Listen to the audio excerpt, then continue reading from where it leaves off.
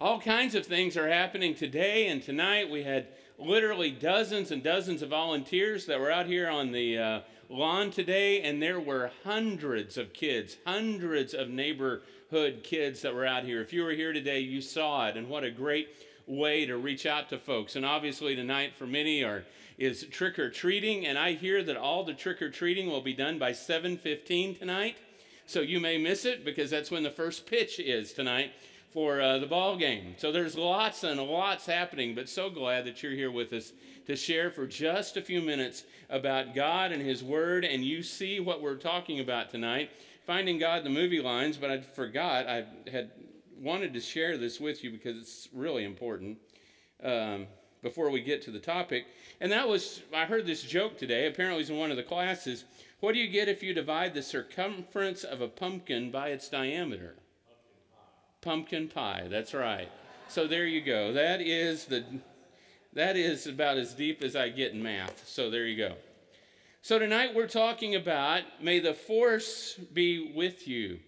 And you obviously know that's one of the most famous movie lines of all time. You know that it comes from Star Wars. If you have never seen a Star Wars, you probably know that it comes from there. I can remember, this will make some of you feel young and some of you feel old, but I still remember at the original Star Wars in 1977, I missed much of it in the bathroom pulling a tooth. So that tells you about what age I was. So Star Wars even went to China before it came to my hometown. We were so small, one little tiny theater.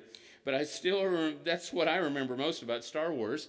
But I want you to hear this episode of what happens. Luke says, this is in Star Wars Episode 4, A New Hope. Luke says, Luke Skywalker, it's not impossible. I used to bullseye womp rats in my T-16 back home. They're not much bigger than 2 meters. And General Dodonna says, then man your ships, and may the force be with you. That's the first time it was ever used. It was used 14 times in the movies, but it became one of the most famous lines of all, in all of Star Wars and all of movie memorabilia and all. If you want to say something that people know, that's one of the lines, may the force be with you. Well, we understand something that's a little bit different. Jesus promised a real force, the real force to the apostles. And you remember what he said not long before he died in John chapter 16 and verses 7 through 11. Jesus, the Son of God, said, but very truly I say to you, it is for your good that I'm going away. Unless I go away, the advocate will not come to you. But if I go, I will send him to you. And when he comes, he will prove the world to be in the wrong about sin and righteousness and judgment. About sin, because people do not believe in me. About righteousness, because I'm going to the Father, where you can see me no longer. And about judgment, because the prince of this world now stands condemned.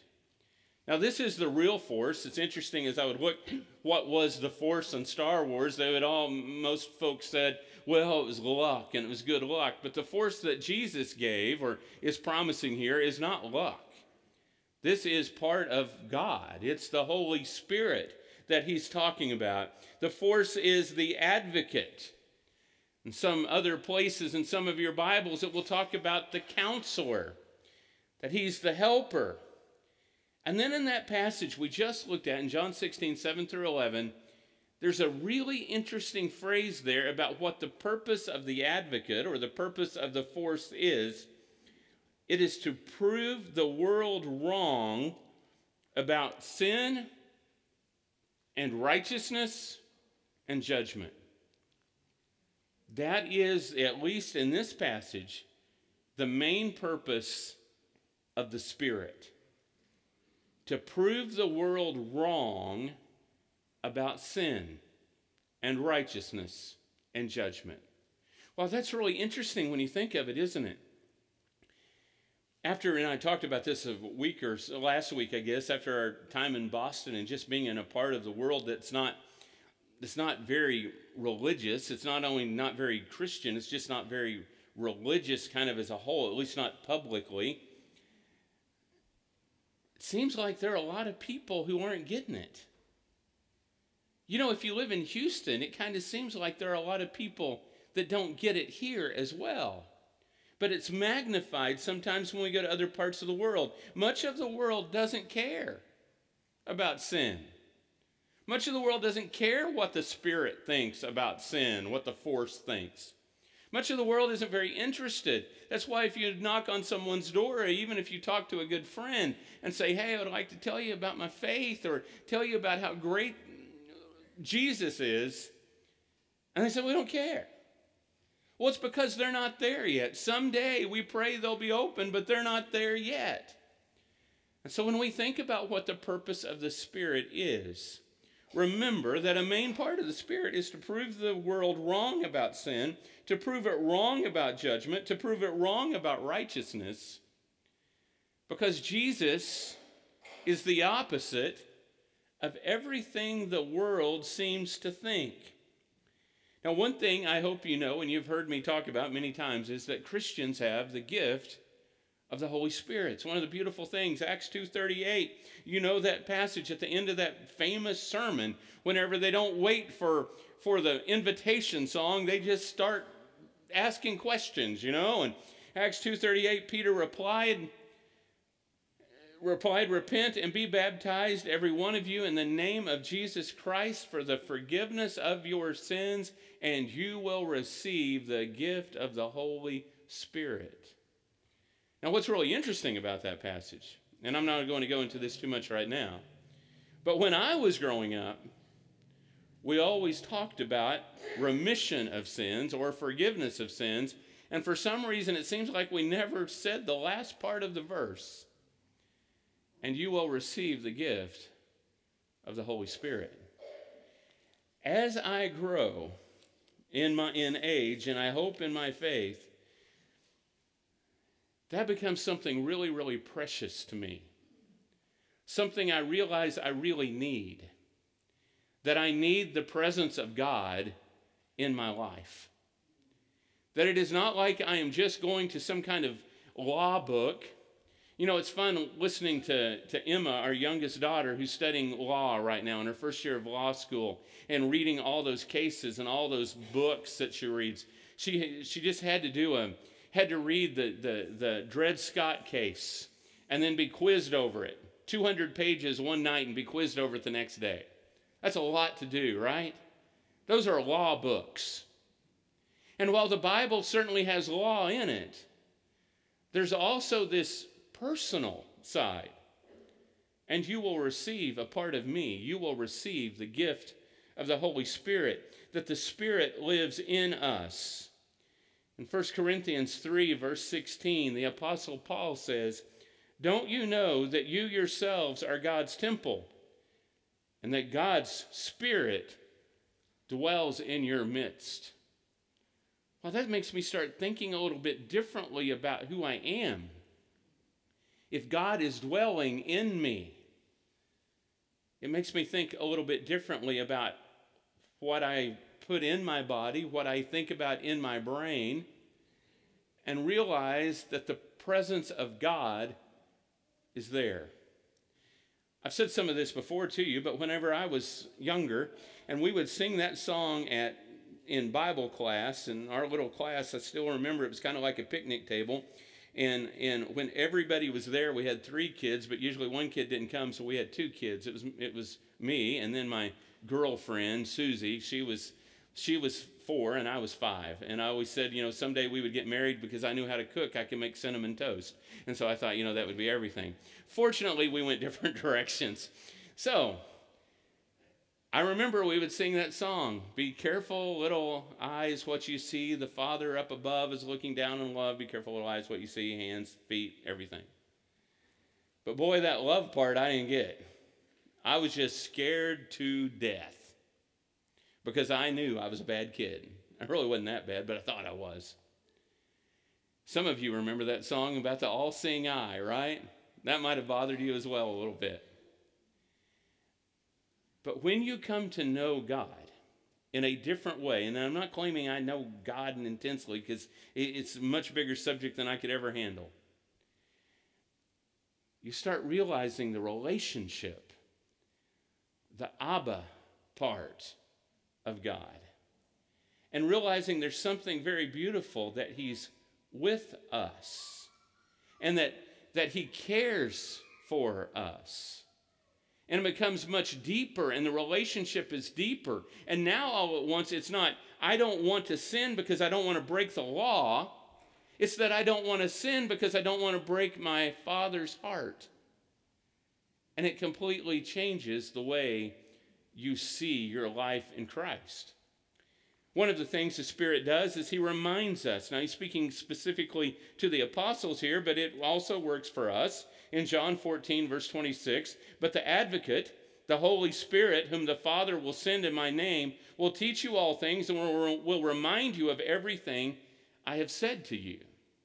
Now, whenever he says this, and what he's talking about here, obviously, and what we sometimes remember is that years later they would write down the scriptures, they would remember the stories. Mary would remember her song whenever Luke goes and talks to her, and those things would happen, and the Spirit would be involved in all of that. But it's also still this thing of being reminded of the scripture and being reminded of Jesus' teachings that somehow, and I'm not here to explain it because I don't know, that somehow the Spirit is involved in that.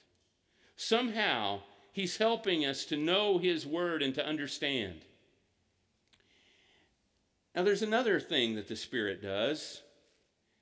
The befuddled are helped. Now I put the word befuddled in here tonight because some of you, you're taking notes, filling out the notes from the morning, and I knew you would never get the word befuddled, okay? We are all befuddled sometimes. And so some good friends of mine and people I love and respect and cherish, they would say the Spirit, all he's doing is just the scripture. That's it. But this passage seems to take it to another level. When you get to Romans chapter 8, and Romans 8 is a powerful chapter all the way through. But the Apostle Paul, explaining his theology to the church in Rome, says this: in the same way, the Spirit helps us in our weakness. We don't know what we ought to pray for, but the Spirit himself intercedes for us through wordless groans. And he who searches our hearts knows the mind of the Spirit, because the Spirit intercedes for God's people in accordance with the will of God. And we know that in all things God works for the good of those who love him, who have been called according to his purpose. That somehow the Spirit is doing something. Now, I wonder what it says here. We don't know what we ought to pray, and so somehow the Spirit is somehow working that out. So maybe if I'm praying tonight for the Astros to win, and maybe the Spirit's saying the Braves need to win. You know, maybe that's how it works. I don't think that's exactly it. And I'm not praying for the Astros to win, but well, sometimes it just comes out, okay? So you understand this idea of when we are completely confused, and we don't know what we ought to pray for, and we don't know how we ought to pray, and we're not sure, and it's just kind of, we're lost. The Spirit himself intercedes for us through wordless groans. That's powerful. And you talk about personal. It's the Spirit, I guess that happens all the time, all over the world. The 7 billion people are on the face of the world. That somehow that's happening all the time. Probably tonight there are those of you who are praying in the audience right now about yourself or about someone in your family or a friend who is in need of something. And you sometimes say, Lord, I don't know what I ought to pray. But wordless groans are going up. And sometimes we might get really interested if someone is not addressing their prayer exactly the way we think they ought to, or ending it exactly the way we think they ought to. But the Spirit, through wordless groans, is taking care of that. It's wordless groans that are going before God, the Father. Wow, that's powerful. To think that I would have something like that, that God could help me in some way like that, is just overwhelming. Now here's another one. He guards us. He guards us. In Ephesians chapter 4, verses 29 through 31, do not let any unwholesome talk come out of your mouths, but only what is helpful for building others up according to their needs, that it may benefit those who listen. And do not grieve the Holy Spirit of God, with whom you were sealed for the day of redemption. Get rid of all bitterness, rage, and anger, brawling and slander, along with every form of malice. Now, let's deal with the seal part, or deal with the guard and seal part, and then we'll deal with the other part here in just a second. So there's this idea that he seals us to make sure that we're protected, that nothing can get in, that the devil's not going to get in, the demons are not going to take you over. You are sealed with the Holy Spirit if you are in Christ. That's not going to happen to you. We don't have to worry about that because of what has happened here. I remember as we got ready to move to Brazil way back there years ago to be missionaries, and we packed up our worldly belongings. We were allowed 2,000 pounds and so many square feet, and we put what we had in. And really the only big thing we took was our bed, and that was about it. But we packed the 2,000 pounds worth of stuff, and at the very end what they did was they put a wax seal on the lock, to make sure that if it were broken, if the customs put their insignia on it, that if it were broken, they would be able to tell that someone had broken in. We were sealed with the Holy Spirit. Whenever we came to Christ, when we believed in Christ, when we were baptized into Jesus, we were sealed with His Spirit. Now I want to talk about another part here for just a moment.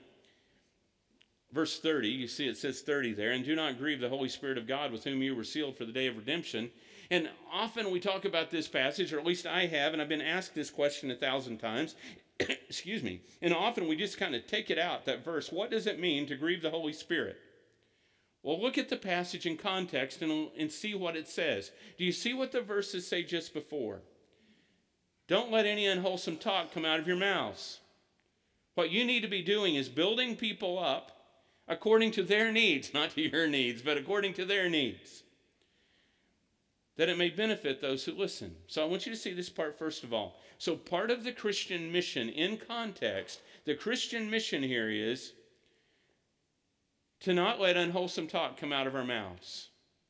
And here he is not talking specifically about cussing, although you can probably throw that in there. He's talking about bad-mouthing people. Do you see that? But instead, talk about what is helpful for building others up. And then all at once he throws this scripture in there, and this verse, don't grieve the Holy Spirit of God, with whom you were sealed for the day of redemption. And then he goes on again. Get rid of all bitterness, rage, anger, brawling, slander, along with every form of malice. So do you wonder what grieves the Spirit? You can see what grieves the Spirit here. It makes sense, doesn't it? Grieving the Spirit is rage and malice and bitterness when we talk about other people and tear them down rather than lift them up. That's it right there. And how many good, faithful Christian people would even go to church on Halloween night? Oh, wait a minute. I could be stepping on toes, as old preachers used to say. Not aiming, if I stepped on your toes, I'm sorry, I was aiming at your heart, right? You ever hear that before? Good folks who are there every time the doors are open could be these people who are tearing other people down with bitterness and rage and anger and brawling, and slander, fighting and malice. That appears to be, at least, what grieves the Holy Spirit. God does not want His people fighting. God wants His people at peace. God does not want His people going after each other. God wants His people to get along, even when they may not completely agree. This appears to be, at least to me, what this passage is saying, and God guards us through the Spirit. He also helps us to look like the Father. Now, most kids at some point have memorized this passage, and I hope adults have too. At least kids who come to church and they go to VBS. I think in every congregation I've ever known of, it seems like every few years the VBS is the fruit of the Spirit. And let me just say, it doesn't say fruits, it says fruit, okay? All one thing, but the fruit of the Spirit is love, joy, peace. Here it says forbearance, kindness, goodness, faithfulness, gentleness, and self-control. Against such things there is no law. Those who belong to Christ Jesus, they've crucified the flesh with its passions and desires. And since we live by the Spirit, let us keep in step with the Spirit. So how do I keep in step with the Spirit, with this thing that lives in me? How do I keep in step with that? By being a person of love and joy and peace and perseverance or forbearance. By being a person of kindness, by being a person of goodness, by being a person of faithfulness, by being a person of gentleness and self-control. That's what God looks like. If God didn't look like this, we would all have already been zapped. But this is who God is.